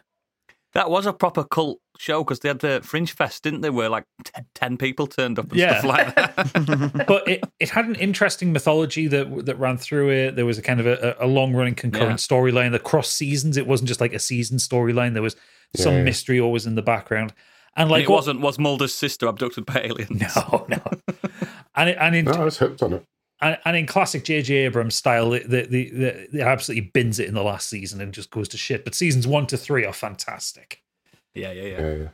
I really recommend it. You can't watch it anywhere at the minute either. I don't think I haven't seen it. I think you've got to rent it from Amazon, like $2.99 an episode or something. Abrams is like so that. good at like thinking up a really great mystery and then leaving it, and then not having any idea what that mystery actually comes to. Star Wars, this like it's just all of them, everything he's ever done. Yeah, he comes up with this great mystery, then he's like, I don't know how to end it. Yeah, I don't think anyone told him in like directing school or writing school or whatever. It's like, start at the end and work your way to the beginning. Don't do the 3-act structure. Yeah, work out what you want your reveal to be, and then go back and work out the mystery. I mean, Shakespeare did that, for fuck's sake. Come on. Moving on to films now, I don't tend to watch a lot of kind of old films or horror films or anything like that, but there is one that I actually saw last year for another podcast guest appearance I was on. And I think this one qualifies as a cult classic because it's really well reviewed, it's completely incomprehensible at times, and it has it didn't do well financially. Box office. Yeah, box office, because it was a bit of an indie film. But Enemy with Jake Gyllenhaal in it. Yes, I've seen it. It's good. Oh yeah, it's great. It's a phenomenal film. It's fucking weird. It is very weird. And a little bit impenetrable at times, as you try to work out the two different timelines and the two different people in it. And then what the fuck spiders have got to do with anything. And fuck me, that ending scene where he walks to the door and there's a giant spider there. Ooh, was it real? Was it in his head? We don't know. Yeah. But it's one of those films that, despite how incomprehensible and obtuse it can be, I was gripped all the way through it. I genuinely think it's one of the best things Jake Gyllenhaal has ever done. Because he's good in it. He's basically on his own for most of that film, and he holds you to it. He holds you in every scene he's in. And especially the scene where he basically meets himself and they're kind of having this like dramatic conversation with each other. It's so good. You think back to his filmography, though, apart from Prince of Persia, Jake Gyllenhaal does some absolute bangers, doesn't he? Yeah. He's done a few stinkers over the years, I think. Nightcrawler, that's really fucking good. That might be that's probably a cult class. Yeah, the sci-fi one he did were really good as well. The Source Code. Source Code. Yeah. I fucking love Source Code. He's good. He's good. He's old Gyllenhaal. He's good. Good lad. Good kid. He's a good kid. I'm all here for him. You're all there for him. Yeah. I mean, Donnie Darko was also a cult classic. That was his kind of breakout role. Yep. And then he got into The Day After Tomorrow, which I think was a bit of a mistake. I forgot about that one. The Dennis Quaid one. Yeah. Good old The world is freezing. Yeah, good old Roland Emmerich films where science doesn't matter. The consequences are made up. You know Now, something's they're going to be not cult shite if classics. it's starring Dennis Quaid, don't you? Oh, come on. He's done one good film. 2 maybe at a push. And let's face it, he's better than Randy Quaid. Well, it's debatable. I'm on circles. Randy Quaid saved the world. Yeah, he did. And he should have left it at that. The Quaids. The Quaid family, yes, fucking weirdos. But yeah, I would really encourage anyone to see Enemy. I watched it when I did a run through of all the Denis Villeneuve films for us when I was guesting on It's a Sequelizers. Villeneuve film, isn't it? That's how I is. know it. Yeah, it's Fuck's sake. Yeah, it was like a Canadian Film Corporation supported thing, and it was like the Quebec Film Institute, a film festival darling of a film. But like I say, I think because it is so kind of weird, like if you watch a trailer for it, like a trailer kind of doesn't tell you anything about the film. So I don't think it. No. Plus, it was distributed worldwide by A24, which meant it probably came out here about 7 years after it was released elsewhere. Yeah, they do that a lot, don't they? But it only did 3.4 million at the box office. That counts, mate. That counts as a cult. So Candy's trying to grab Ian's cat. Yeah. What's your cat called? It's Ruby. Oh, I love her. She is a crazy cat lady. Just a cat. That's all that matters. So you need any more there, Gadget? Yeah, the last one I've got. I'm going into video games because I can't help myself. And I've talked about because I've been playing the remake recently, System Shock. One of the games that defined a style of video games in terms of the immersive sim. It took adventure games from what was kind of very basic and very static in the 80s and early 90s with like your ultimate games like dungeon crawlers like that, and gave it like a full open world to explore with multiple levels into the game, and you had to pay attention to what you were doing. It gave us one of gaming's greatest baddies in Showdown. But despite how kind of legendary and lionized it is, it came out a year after Doom and sold about 5% of what Doom sold. Yeah. Good luck coming after Doom. Yeah. So Doom sold, I think, in its first 2 years, something like 3 million copies. Everyone had a copy of Doom. Yeah. System Shock in its first year sold 170,000. Like, poor baby. It did enough to keep the lights on at Looking Glass, and eventually they did another few games, and then System Shock 2 came out about 5 years later. But it's become this kind of legend of a game because it created the immersive sim, and it showed what you can do with a game where you can create this immersive environment to play in, rather than just having level after level after level after level. It created this whole space station that you had to explore. And it's since then gone on to inspire. Obviously, the BioShock games came as spiritual successors to that. That's when and it became. You hate them as well. I fucking love them. That's when they became mainstream. That style of game, for me. But then you also have your Dishonored, Prey, like the Deus Ex games came much after this, and I reckon the original Deus Ex was really inspired by System Shock. Yeah, and the original Deus Ex was a hit. But yes, because it was fucking fantastic. Yeah, but it wouldn't have existed without System Shock. Agreed. Because Warren Spector cut his teeth on this one. So, I think it's definitely a cult classic. And I'm really glad that people have kind of jumped onto the remake that came out this year. Because I finished it last week. It's fucking brilliant. I absolutely adored it. Very 90s game, though. Like, the gameplay is still kind of cult classic. You need to enjoy wandering around 90s style maps to get into that game. But yeah, it is an absolute classic, and like I say, it spawns so much of a genre. Yeah, Doom 1 year, which prioritized kind of high speed violence, and then you had System Shock, which was like first person kind of considered puzzling and exploration stuff. Yeah. Which, that's my jam. Excellent. Biggie finishes off. The Thing. Okay, I've got a few. Ice Pirate. The Thing. With a weapon. One or two that you may or may not know. Nighthawks was a 1981 movie starring Sylvester Stallone and Billy D. Williams as anti-terrorist kind of detectives in New York, with Rutger Hauer as the main villain. It's batshit crazy, dark thriller, which has quite possibly one of the funniest endings ever, and I beg you to go onto YouTube and watch the final scene because it's absolutely hysterical. No, just watch the film. The film's great. Yeah, the film's great, but the ending is really funny because I'm going to spoil it because I think it's just so funny. You have Rutger Hauer managing to evade everybody, but they managed to trick him into going into the apartment of the woman that he's after to try and kill. And he approaches her from behind as she's doing the dishes at the sink. She's completely unaware that Rutger Hauer's behind her, and he's about to kill her. Sylvester Stallone turns around with this crazy, perfect wig on, turns around with a gun, points it at Rutger Hauer. You didn't know it was me, did you? And the best bit is, after he's turned around, you can see him clearly with his beard, and then he just slowly removes the wig, like, aha! Hey, you didn't know it was me, did you? It's so funny. I'm literally putting it on now because I need to see this. It's so good. It's so really, good. It's such a good movie, and a lot of people I don't love know it, about mate. It doesn't get a lot of publicity, I've mentioned this it to a few of my pals before. And they were like, "What the fuck? What's Night Hawks?" I'm like, "Get it fucking watched." It's great. it's just hard to find. Literally, YouTube's coming out now. Buy or rent this film. Ooh, Speaking of Rutger Hauer, have you seen Hobo with a Shotgun? That's a cool classic. Yes, I have. When he bends that man's arm around that arcade cabinet. Yeah. I love that Sylvester Stallone's character in this is called Deke De Silva. Yeah, Deke De De Silva. Silva. Big Deke and De Silva. Yeah, Big Deke. Big Deke. Hang But on, you certainly would he couldn't not refer like? to- I'm just go on. looking at this, watching this now. Size of him.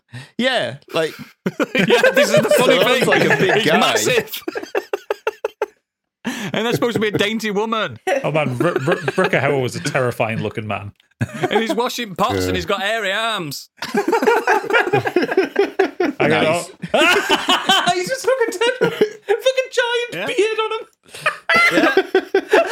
It's so Great, good. isn't it? And he's so serious as well. His face, like, I've got you. That's fucking incredible. Amazing. What else you got, mate?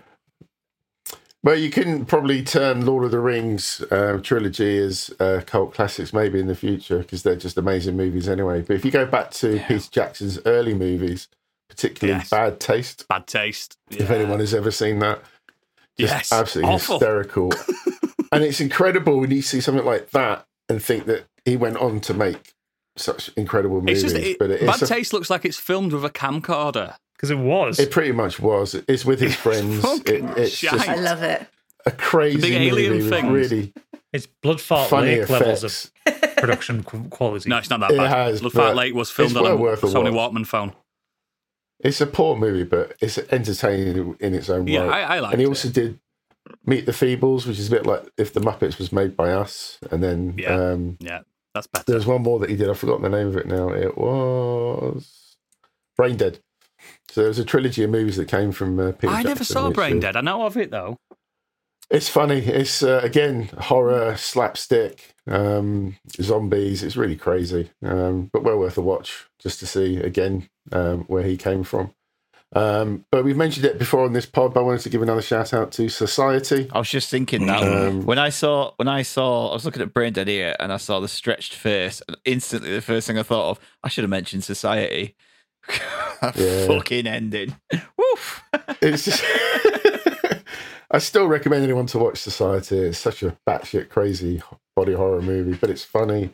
It had a point to make about the 80s and yuppie society, upper class. It's just, it's mad, but it's a great film. The last 20 minutes, Just go where you do not expect this film to go. You kind of think you know where this film is going.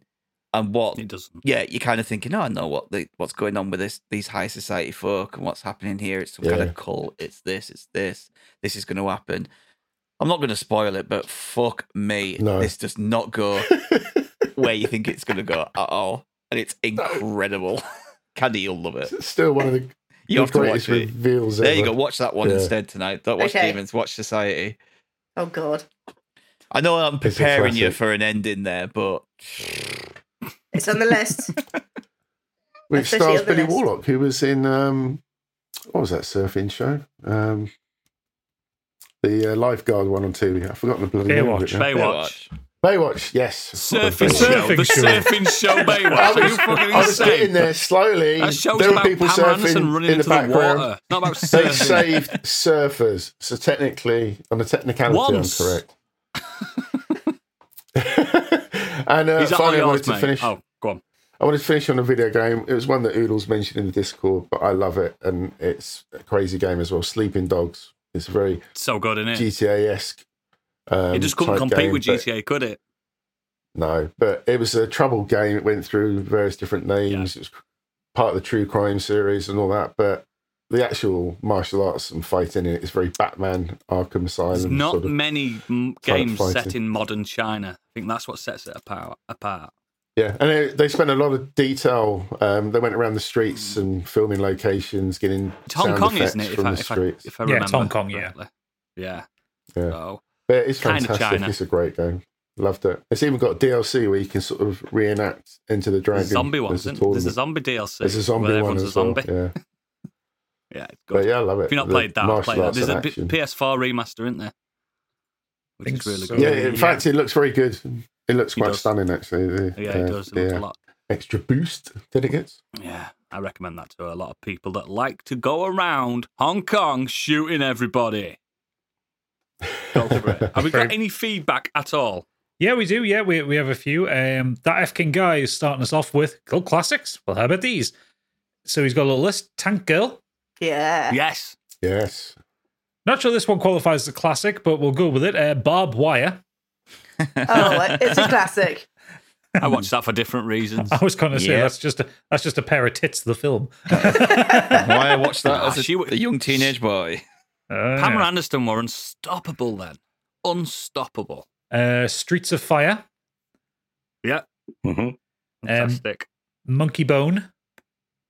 Don't know what Monkey Bone is. No, Sounds like a porno. Is- I was saying I'm a that, bit scared to Google it. Isn't that Brendan Fraser? Yeah. Monkey Bone. Yeah. Ah, heard the name. I've never seen that. Yes, it is. Brendan Fraser, based on a graphic novel. Oh. I am at a loss. In a coma, a cartoonist finds himself trapped within his own underground creation and must find a way to get back, whilst racing against his popular but treacherous character, Monkey Bone. No wonder he likes it. He's a cartoonist himself. Yeah. Projecting him.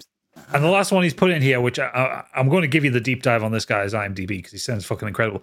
Radioactive Dreams, or any of the Payan films. So Albert Payan, the director, who pioneered apparently the cyborg subgenre He did. and is considered to be a maverick and renegade in independent genre cinema. Some of these ones are pure candy fodder. Going back, I mean, Radioactive Dreams.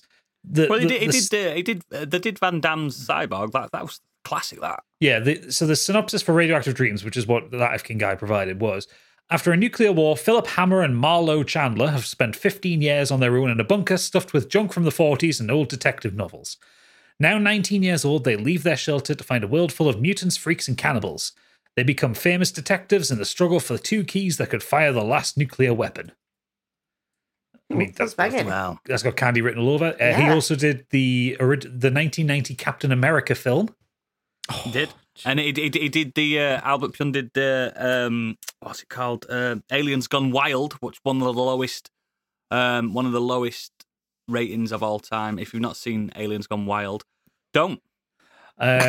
He's also got such seminal titles as Alien from LA in 1988. Yeah. Kickboxer 2, The Road Back in 1991, and also Blood Match wow. that same year in 1991, and Dollman. In fact, he was busy in 1991. He did a film in 1993 called Brain Smasher, a love story. I'm beautiful. I got Candy's attention. He did the Nemesis films. I think there's a trilogy. Yeah, there's a trilogy. No, there's quadrilogy of those. Yeah. Yeah, Nemesis is. Omega No. Doom in 1996. I mean, the guy's unstoppable. Urban Menace. A peek into Dean's mind, this, isn't it? It really is. Sci-Fi Slaughter. Yep. And his most recent film was 2018 Death Head's Brain Drain. I thought about that. Absolute Those sound like garbage. album titles. One of his films is called Interstellar Civil War, and I don't think that works like grammatically. How do you have a civil war across star systems?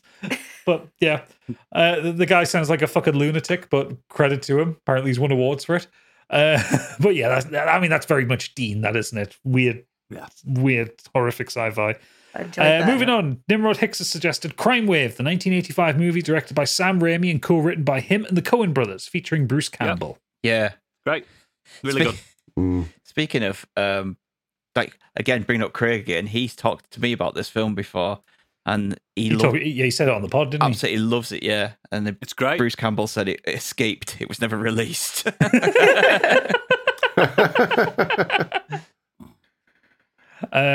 Super Natty Cat has said, okay. Here we go. Yeah, here we go. Okay, I'm doing it. Mean Girls. Yeah, I agree with that. Classic cult The movies cult. like Wayne World's Breakfast Club, Pulp Fiction, blah, blah, blah. Yes, they're awesome, but I grew up watching modern cult films. And I would say Mean Girls is the absolute tits. On Wednesdays, It never- I think. It never fails to cheer me up if I stick it on. I think the word cult gets thrown around a lot, but I would say it applies to films that are insanely memorable, quotable, and underappreciated at the time. I mean, Stop trying to make fetch happen. Mean Girls even has merch being sold in Primark and stationery with the classic quotes on it. If you haven't seen it, I would say it's the most accurate depiction of my high school in the 2000s, and it's ludicrously funny. What the fuck did she go to high school? She's Welsh. Where did she go to high school? She's Welsh. She didn't go to fucking LA high school like the Mean Girls. And the girls around her weren't in their 20s. No, they weren't Lindsey Lohan either. God So almighty. she's She's Lindsay got a Llewellyn. dream world, that girl. she's got a list of her favourite quotes. Lindsay Llewellyn, did you just You fucking killed me. You killed me. Well, that's his the pod name. title. Lindsay Llewellyn. Lindsay Llewellyn. That was fucking genius. She's You're a comedy genius, Candy. She's provided some favourite quotes, which I'm going to read out verbatim because I haven't seen the film, so I don't know how to say these. Oh, God. You go, Glen Coco. Yeah. You go, Glen Coco. She doesn't even go here. Yeah. She doesn't even go here. Yeah. Oh my God, Karen, you can't just ask people why they're white. If you're white, if you're from Africa, why are you white? Yeah. You can't sit with us. Yeah. Boo, you whore. Yeah. This one I do know this one because I think Pip shouted it at someone before. It's not my fault I have a heavy flow and a wide set vagina. Yeah. Yeah. That's a known one. And lastly, is your muffin People on the buttered? back of cars. But, yeah. It is a good film, and it's the best Great. high school comedy of its ilk. But it's not for high school kids, is it, Mean Girls? It's more for adults, in a way. It's not an adult film. It's just a bit edgy. Yeah. I love it. Great. You got Good to pick. Last up, Angry Kurt said, I have a few cult classic films that are favourites of mine, but never heard them talked about. The first is First Reformed, which I think only Stig has seen out of you all. I spoke about it before, but please watch it. Okay. Will do. The next up are two films with animals in the title, American Animals and Nocturnal Animals. The former is Yes. based on a true story about a heist performed by some kids, and the second is a great thriller starring Nicole Kidman and Jake Gyllenhaal, which has one of the tensest opening sequences I've seen committed to screen. I'm telling you, Jake Gyllenhaal, man. Nocturnal Animals is fantastic. Yeah. Fucking brilliant. Fucking brilliant. And again, like you said, Gyllenhaal again, he's my boy. Yeah. In the realm of video games, my choice would be Catherine. A superb game by the Persona team, all about a guy cheating on his girlfriend, and features Perv's some really game. unique block pushing and pulling gameplay. I actually really loved, although some people didn't like that element to it. I mean, yeah, I it was loved it was a slight, very pervy game. There's no titties in it. No, and not really any. They're all adults in it as well. Yeah, there's none of the nonsense that goes on from the I know. Persona I games. just like winding people up. No, for but it. it is a very highly sexed game. You can see a lot of knickers in it. Yeah.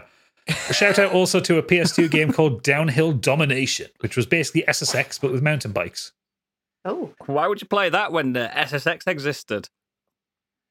I've been seeing rumblings on the internet that suggesting that they should do a SSX Tricky remaster, and I kind of want it. I'm in for it. I'm all about getting EA on the blower now. Yeah, well, I mean, EA big. Kurt works for them. Tell him to sort it. Fucking sort it out, What Kurt. was that? What was that X-rated BMX game? Was it BMX XXX? or something? It's really- Yeah. Yeah, that was Oh, shite, that was mate. terrible. That was really you buy it, BMX did you? Bandits. I Did you rented buy it it, from Biggie? How would you know it Blockbusters. would be bad? Didn't Activision?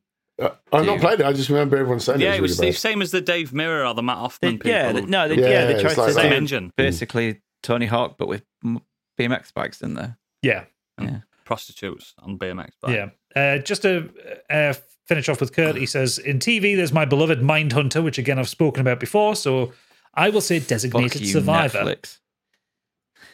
Designated Survivor, bro. A show that That's Oodles what I'm introduced me talking about. to. It's a really good American political drama thriller starring Kiefer Sutherland as the US president. The daddy. Each series has an overlying plot, but each episode has a problem of the week to solve. Despite its politics, actually an easy watch. It can be quite heartwarming. Yeah, Designated Survivor is great. I fucking loved it, and Netflix cancelled it like dickheads. Did they cancel it? Oh. Yeah, well, they've not officially said it's cancelled, but it's been about 5 fucking years, mate. What do you think?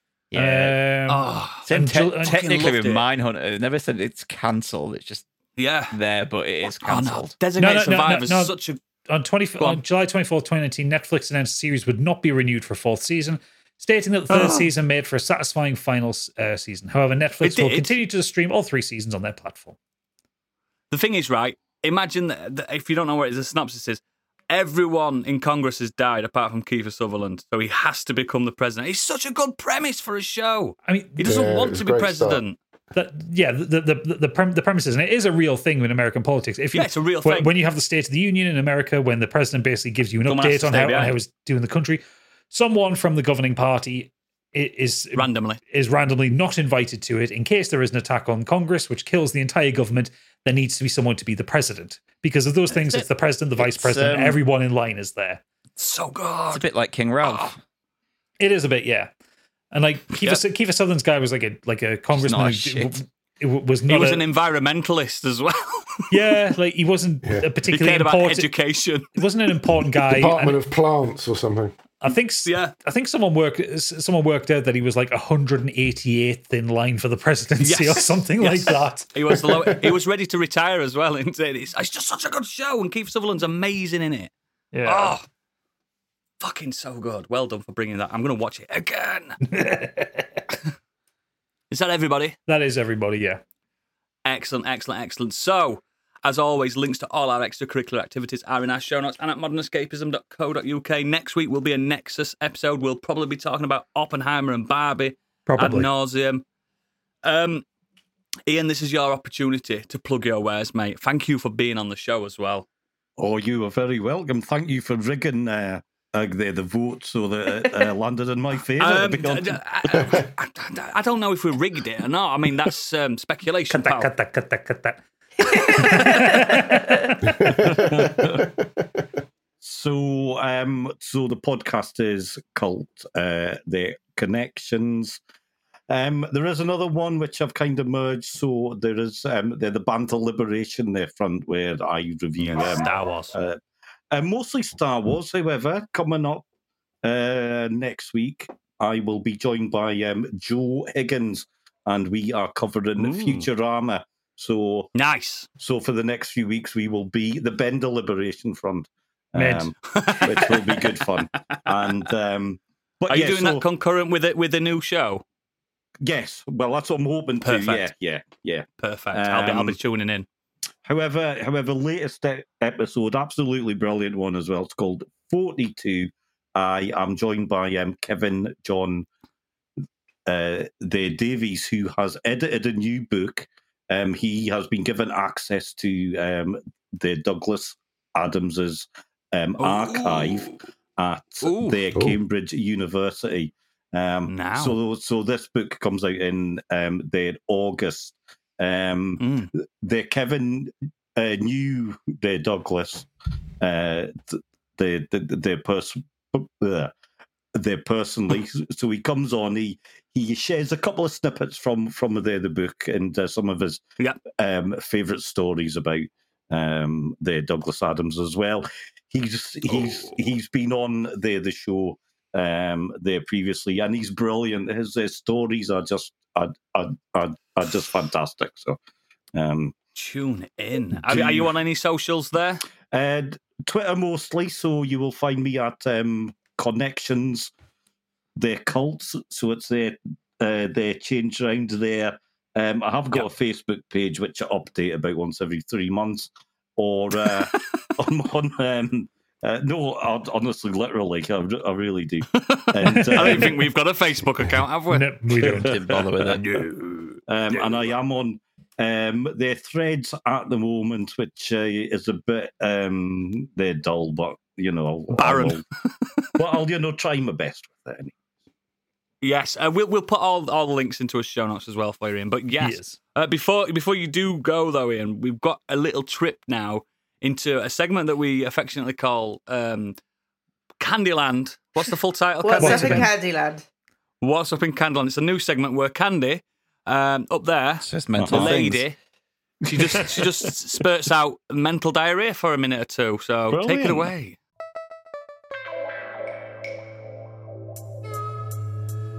And now, what's up in Candyland?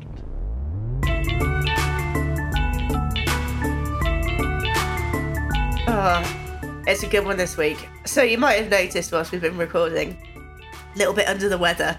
I've been struck down with the Barbenheimer Rona, I think.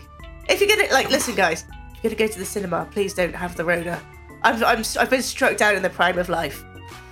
Yep. I've been trying very hard to get rid of a fever all day, but I have to tell you, it led to some fucking awesome dreams earlier. So proper fever dream. This is one of my classics.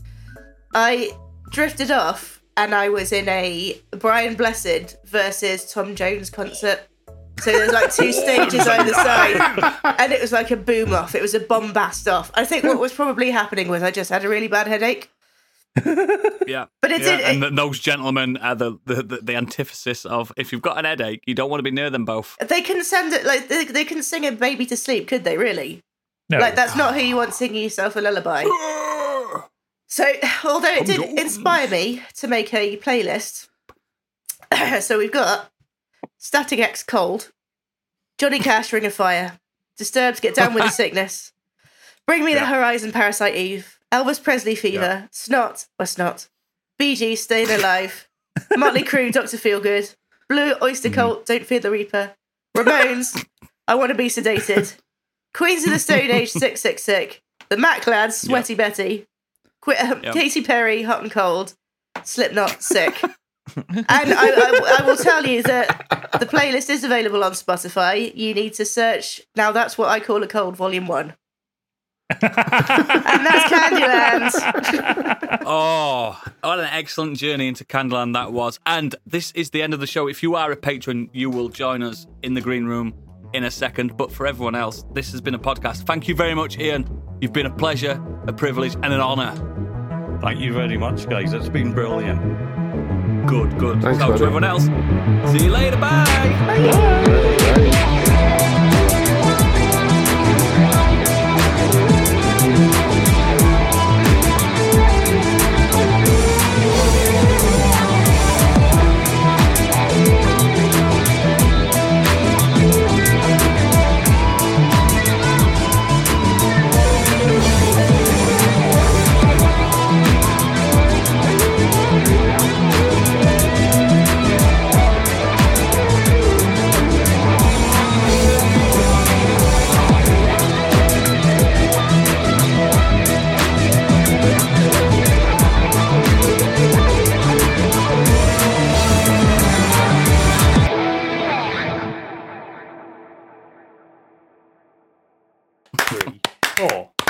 That was your cue to clap as well, Ian.